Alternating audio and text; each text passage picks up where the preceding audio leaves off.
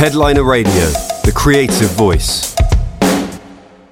We're welcoming Australian singer-songwriter Amy Shark onto the show today. So welcome, Amy. How are you today? I'm really well. Thanks for having me. Oh, you're so welcome. And what time is it over there? It's 8 o'clock. 8 o'clock. Which is, it's fine. It's a good time. Not too bad. I suppose you do a lot of these interviews at different times for you if you're doing interviews in England or America, right? I do, yeah. I think I actually prefer it. I'd rather do an interview now than really early in the morning. So this is fun. What time is it for you? It's 9 here. You're probably a lot more awake than I am because I haven't had my first tea or coffee yet. Woo.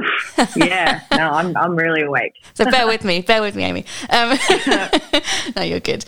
So just to kick off, so how has this year been for you? I mean, it's been crazy for everyone, but, in particular artists, because, touring is such a big part and performing, isn't it, of everything. So what's been going on for you? Have you had loads of stuff rescheduled? What have you been doing to keep busy?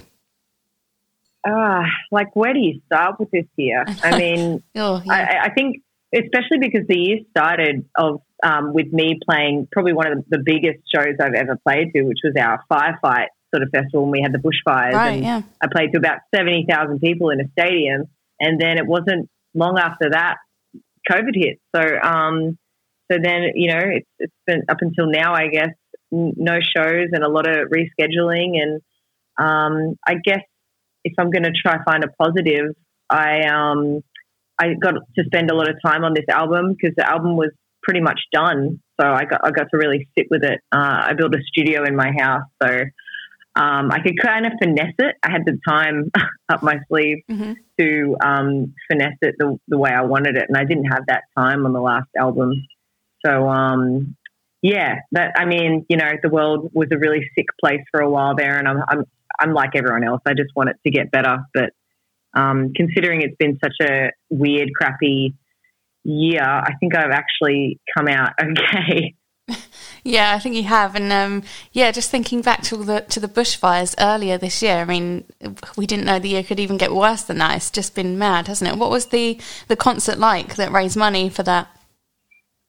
It was incredible. I mean, I don't think I've seen anything like it. I remember watching that Live Aid where Queen played years ago when I was like a little girl. Like my parents played it to me, and I was obsessed with it because I love Freddie Mercury. And then I feel like this felt really similar. It just had that, I don't know, that feeling inside that stadium of like our country was literally on fire and everyone was, just hurting. And I don't know, it just felt really special. I mean, just watching from the other side of the world, from everyone, it was just absolutely horrific. The images and the videos and the people displaced, the koalas. I mean, it was just like watching a disaster film or something. It must have been horrifying. I know. The sky was just constantly grey and the heat was just, I don't know, everyone was just breathing in this dirty air and it was horrible. I'm sure there'll be some major films made out of that, what happened. Yeah, I'm sure there will. Was it okay sort of near where you're living though? Because I know some areas were not in the path of danger, weren't they? Yeah, the Gold Coast was pretty well fine. So it was mainly just Sydney and a lot of Melbourne sort of regional areas. But I guess, being a musician, a lot of musicians put their hand up to go and help and then try and play some little concerts just to get the vibe up a little bit in these towns. So I got to see a lot of the destruction, I guess. Okay, well, glad that's behind us and hopefully on to more positive things next year, fingers crossed. I'm touching wood and crossing my fingers at the same time. I know you can't see that, but, it all helps. So if we go back just a little bit for any of our listeners that maybe don't know much about your background, just so from a young age, did you always know that you wanted to do something with music? Were you really into performing as a kid and listening to maybe the music your parents were listening to, that kind of thing? Yeah, I was. I really loved acting before even the thought of being a musician or playing an instrument or anything. I just wanted to be an actress, and I think my nan used to play a lot of the Rodgers and Hammerstein musicals. So I was singing all these musical show tunes before any other sort of Twinkle Twinkle Little Star or anything. I kind of knew the soundtrack to Oklahoma. So I guess I always loved performing and loved that rush on stage. Even I remember being at in preschool, before I even started school, being in little plays and loving it, like loving just acting and making people laugh. Or so I think I just built from there. I did a lot of drama at school and loved a lot of sort of Shakespeare stuff, and then I guess like everyone, when you become a teenager, you start brooding. the world hates me and I hate it. So I went through a bit of a punk stage, and my parents listened to really cool stuff. They always had like Smashing Pumpkins or The Police or Pearl Jam, Silverchair sort of playing. So I guess I grew up listening to really different voices and quite melancholy songs. And I don't know. It was a really strange transition. I just all I remember is my grandparents really wanted me to play an instrument, and piano seemed a little boring. And I had like 2 lessons on guitar, and I didn't have the patience. I just, I didn't want to put the time in. I just wanted to hang out with my friends. And then I remember my brother took lessons too, and he kind of stuck with it. And they ended up buying him an electric guitar. And I was like, well, shit, I want a guitar. And so they're like, well, you have to take the lessons. So I went back to the lessons just so I could get a guitar. And then you couldn't let him get a better present either. That wouldn't be right. No, yeah, I just was like, this is just not happening to me. So yeah, and then I don't know. Once I got my guitar, they got me a guitar, I had a few more lessons, and I kind of learnt what I needed to learn. And then I was just addicted. Like I just played every night, every morning before school, and I guess just I started writing silly little poems. And then once I got better, because I never used to think I'd ever be able to actually play guitar, and then I started, getting okay at guitar. And then I thought, there's no way I'm going to be able to sing and play guitar. Like, that's crazy. Like, that's like for really, really talented people. And I just was obsessed with it without knowing. It's not like I was like wanting to be a musician. I just wanted to play guitar in bands or whatever. And then over time, I just started singing. And I guess I remember trying to explain to the singer in this band that I was in the melody idea that I had. And she just wasn't really getting it. And she's like, just show me how you would do it. And I showed her, and she was like, you sound good. Like, you should sing with me. And I was like, no, I don't know. And I don't know, just over time, I kind of just started. Just gave into the singing. Yeah. Nice. And so is that sort of guitar-based music, maybe indie rock, that side of music, more what you've been drawn to and always wanted to make yourself? Yeah, I've always loved, I don't know, really honest and sad and kind of alternative stuff, I guess. Like, I was like every other girl. I loved the Spice Girls and Backstreet Boys and all that stuff. But I remember it was high school, and I was hanging around a couple of girls that had older brothers, and I guess they were like introduced to like Metallica and a whole bunch of goth stuff like Perfect Circle and Tool and like, I don't know. And then I kind of just like, that's who I was hanging around. And so it was like that time where I was like a sponge, and I was also learning guitar, and I don't know, it stuck with me. I just always loved trying to find voices that weren't perfect. And as much as I love getting down to Mariah Carey and Beyonce, I love that stuff, but I was always trying to find something really different and just something very real. And yeah, I don't know. I guess that's why I'm trying to be the artist that I am at the moment. Exactly. And by the end of 2013, so you started using this stage name Amy Shark, obviously, because I read that Jaws is your favourite film. So I love that. So why did you decide to go for this stage name over your actual name? Or was it just catchier or something? Well, I'd been doing this for a minute, and I was pretty much, look, I'd given up. Like, I was like, okay, it's time to refocus my my life goals here, because no one's giving me a break.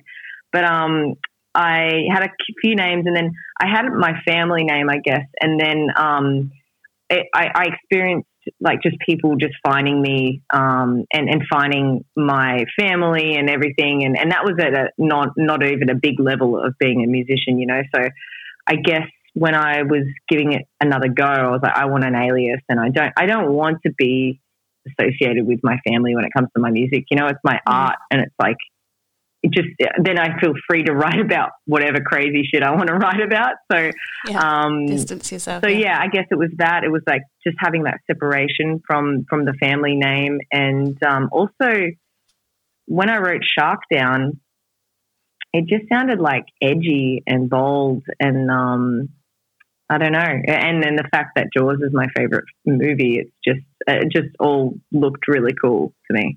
Nice time. Well, and it worked for Lana Del Rey.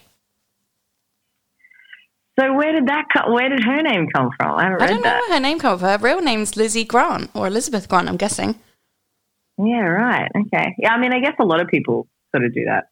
Yeah, it's all good. And so then, obviously, you did start to get noticed, whether it's from your name or your music, or a combination of both. Who knows? And then you released your self-produced single Golden Fleece in 2015, wasn't it? And that won Pop Song of the Year at the Queensland Music Festival in 2016. And then you were on a tour, and then you received a grant from your local council, didn't you? So that allowed you to work with more popular producers. So what was that period of your life like? You've really done your research. I really have, yeah. Wow, you're like a better interview than people from my hometown. Like, you know me better than most people here. Oh, I went in on Wikipedia, Amy. I went in. Yeah, right. You've just done your research. Yes. So yeah, it was like, I don't know. No one really knows like how important that little sort of Queensland award was to me, because that was literally the first time I'd ever been recognised for doing anything good. Because I just, you know, when you don't get any recognition for so long, and you just start actually thinking maybe I'm not that good. Like maybe I'm pretty average at, you know, writing songs. But that was really important to me, that award, because then I just got this new fire inside to just keep kind of going. Not really, I wasn't really hassling people. Didn't have a big plan. I just wanted to keep going. And I guess my last sort of push and something that I hadn't done yet was record a song with an actual, you know, professional producer. I kind of had a lot of friends help me out. And to do that, I needed money, and I had no money because I'd spent all mine. And I'd spent all my boyfriends on music. And so I had to apply for like a government grant. And even that, like I didn't get it the first 2 times, and I had to go back again. And it was just soul destroying to write this grant out again. And then I got it. And then, you know, I used it on a song that broke me into the industry. So it's a bit of a fairy tale, actually. Yeah, definitely. And well, it paid off. I know filling out that form must have been, one, very boring and tedious, but also a bit soul destroying as well at the same time. You've already done it, but I mean, it did get you there in the end, didn't it? Yeah, it did. Yeah, exactly. I would definitely do it over again. Yeah. And then you kind of just went on from there, didn't you? So your single Adore in 2016, that peaked at number 3 on the ARIA singles chart, went 5 times platinum. So that must have really changed your life at that point. Yeah, it was pretty crazy. Everything was just like going 100 miles an hour. And, you know, just getting told that, like, because I held onto my job for dear life because I just didn't trust anyone. And then, you know, I'm going to like New York and LA, meeting these major labels, and then once I signed, then I felt like I was straight into doing the late shows, and it was crazy. Like it was such a time in my life. Yeah, madness. And I saw as well recently you said it took you all day to comprehend that you had won 8 ARIA awards in just 4 years. So is that still sinking in for you now? It's still really weird because the ARIA awards were a bit different this year, and I felt so, I don't know, I went in really relaxed. Like I didn't, and I definitely had no expectations in winning. This was kind of like, I don't really release one song this year. So it's like, I'm going in just for the free booze and canapes. I'm not going to win anything. And then, so yeah, when I won too, I was like, what? Like, and then all night people were saying, how many have you won now? And once I went through it, I was like, I've won 8. Like I've won 8 like Australian Music Awards, which is, you know, the award show that I've grown up watching, worshipping the show. And yeah, it's so weird. It's still weird. Yeah, it sounds like it's definitely still sinking in for you, I think. What do you think your younger self would have thought if you could have somehow looked ahead and seen that this is all in store?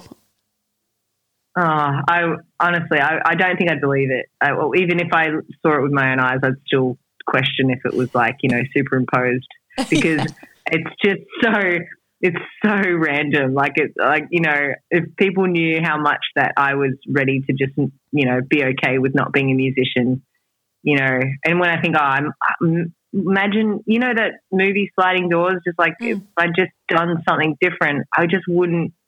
There would be no Amy Shark. And it's like, and it's just funny. Like, I mean, people, not everyone even knows who I am, but I think of the fans that I do have, and I think, wow, they wouldn't even know me. Like, they wouldn't even know these songs. It's just, it really blows my mind. What do you think you would have been doing if you went on Sliding Doors kind of thing, did a different career? I think I'd be, well, I actually was semi-starting a business with a friend at the time when Adore was blowing up. We were doing a lot of film stuff, and I was shooting a lot of corporate things for people and editing some music videos for some small bands, and was just going to do, you know, just sort of go out on my own and do a bunch of sort of video content stuff. So I think I'd be doing that. I think I'd be in the film world somewhere. Still be creative, I suppose. That's cool. And obviously today, so we're here to talk about, so you've just released your new single, Come On, featuring Blink-182 drummer Travis Barker, which is the first single from your sophomore album, which is set for release in April 2021. So obviously you've talked a lot about your musical inspirations. I'm guessing you loved Blink-182 as a teenager or a kid. So how did you come to actually work with Travis on this? Well, it was pretty easy, actually. Like I worked with Mark Hoppus already on a song called Psycho on Love Monster. And then I guess word spreads, and I got a Twitter message from Travis saying, hey, I love what you're doing. I heard your song with Mark. If you ever want to collaborate, hit me up. So, you know, I was like, oh, that's amazing. So I kind of knew I had that. I guess I had that card in my back pocket ready to play. But, you know, I've learned with these big ballers, you need to do it very professionally. You need to be organized, and they don't have time to mess around. So you just got to make sure when you call upon them, you're ready for it. And I just wanted to wait for the right song, I guess. And then, you know, when we were recording Come On, it was just such a no-brainer when you know, we thought, how good would Travis sound on this? And I texted him and I said, hey, I have a song I'm working on right now, and you know, I'd love you to play on it. And I sent it to him, and then within like a few hours he was like, I love this song, thank you so much for thinking of me, and I'll get you some, like, you know, send me the stems and I'll send you some beats back. So it happened very easily, which is nice. That's nice. I'm pretty sure you've just reminded me that What's My Age Again was one of the first singles I ever bought, I think. Just getting a flashback there. Yeah. I can see the video as well. I'm picturing, I think they're running around naked or something, as they did often. That's right. Yeah, it was such a good video. They were crazy. So what inspired this track then with Come On? What's the story behind it?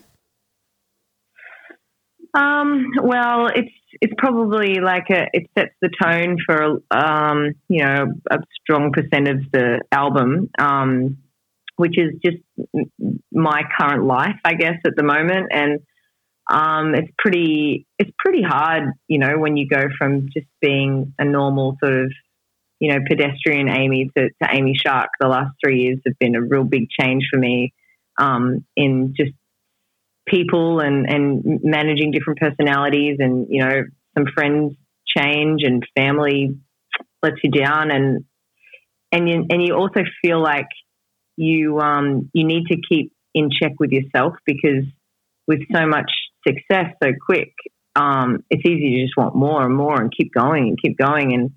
And I guess Come On, one night I was, you know, gone through a lot of things, and artists don't usually like talking about the bad times, because if you sound super ungrateful. and no one believes you. Like all my friends are just like, oh, Amy, you're living like you've got the dream life and you've got this and that. And it's like, yeah, no, I'm not.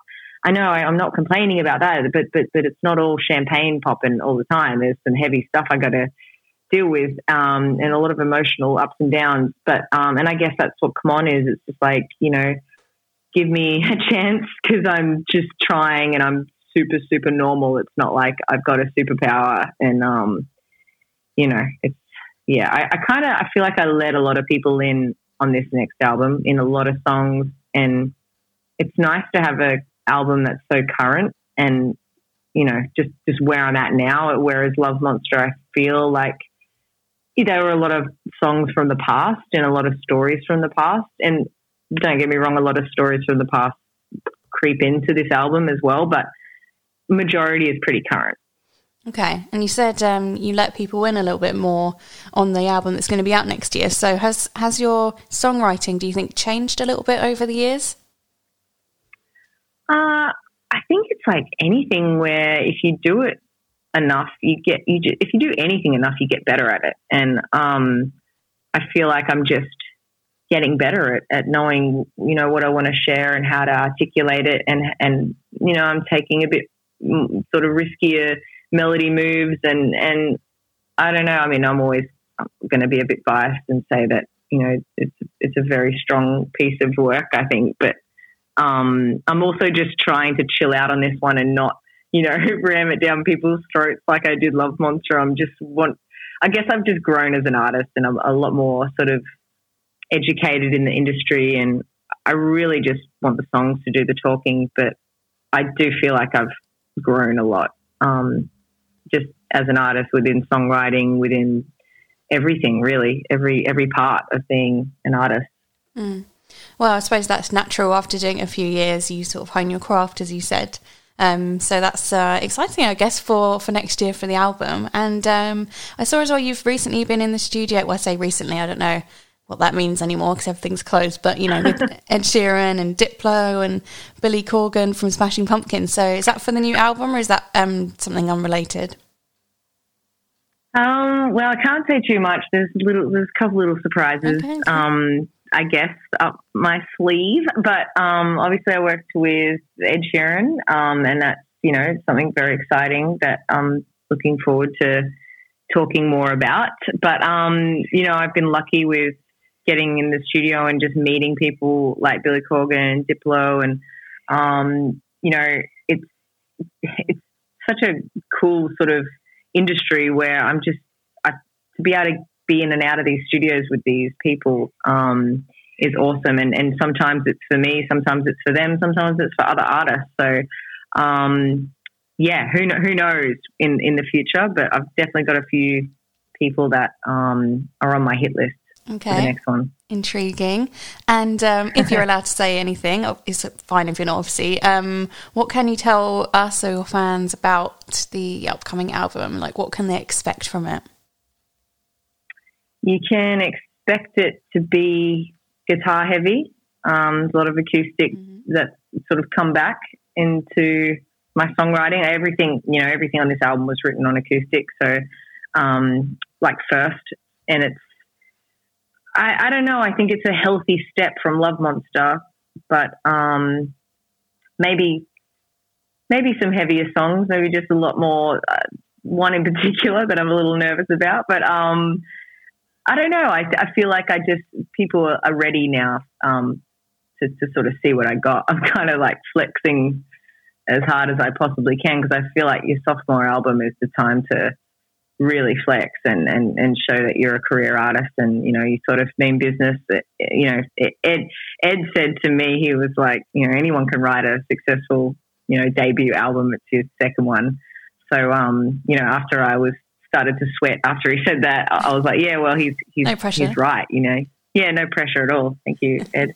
But it's true. This is the time to really sort of step up. Okay, well, a great piece of advice. And what are you sort of focusing on for the rest of this year? Are you kind of just working away at the album or just looking forward to Christmas now? What are you up to? Well, I'm trying to lay off the booze as much. You know, it's been a really big couple of weeks, and so the rest of the year I'm looking for a detox center and maybe a gym.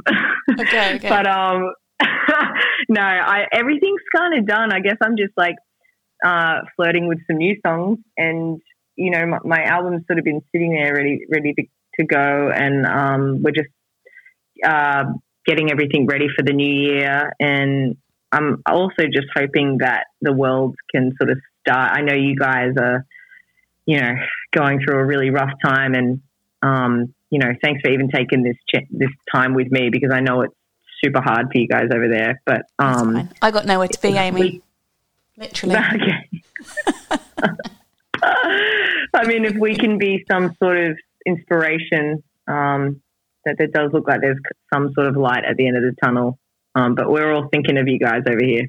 Oh, thank you so much. Well, I know you're doing a lot better over there. I've got friends in Australia, and I think she told me earlier this week there's no cases, so that's just absolutely incredible. So we're really thrilled to hear that someone's cracked it at least. So well done, Australia. Thank you. I'll speak on behalf of the country. Yes, I think you should. I think you absolutely should. All right. Thanks so much, Amy. That's fantastic. I think that's a brilliant note to end on. Thanks so much for taking the time. It's been such a pleasure to talk to you. So we're looking forward to hearing your album next year. Yeah, same. I'm looking forward for you to hear it. Awesome. I'll chat to you when it's out. Okay, yeah, please do. All right, have a great evening, and I'm going to have a cup of coffee, I think, my second one. Yeah, you have a coffee and I'll have a red. That sounds good. That sounds excellent. It's a bit early for me. I think it would be frowned upon. Yeah. All right, people might talk. All right, see ya. All right, thanks. Bye. Headliner Radio, supporting the creative community.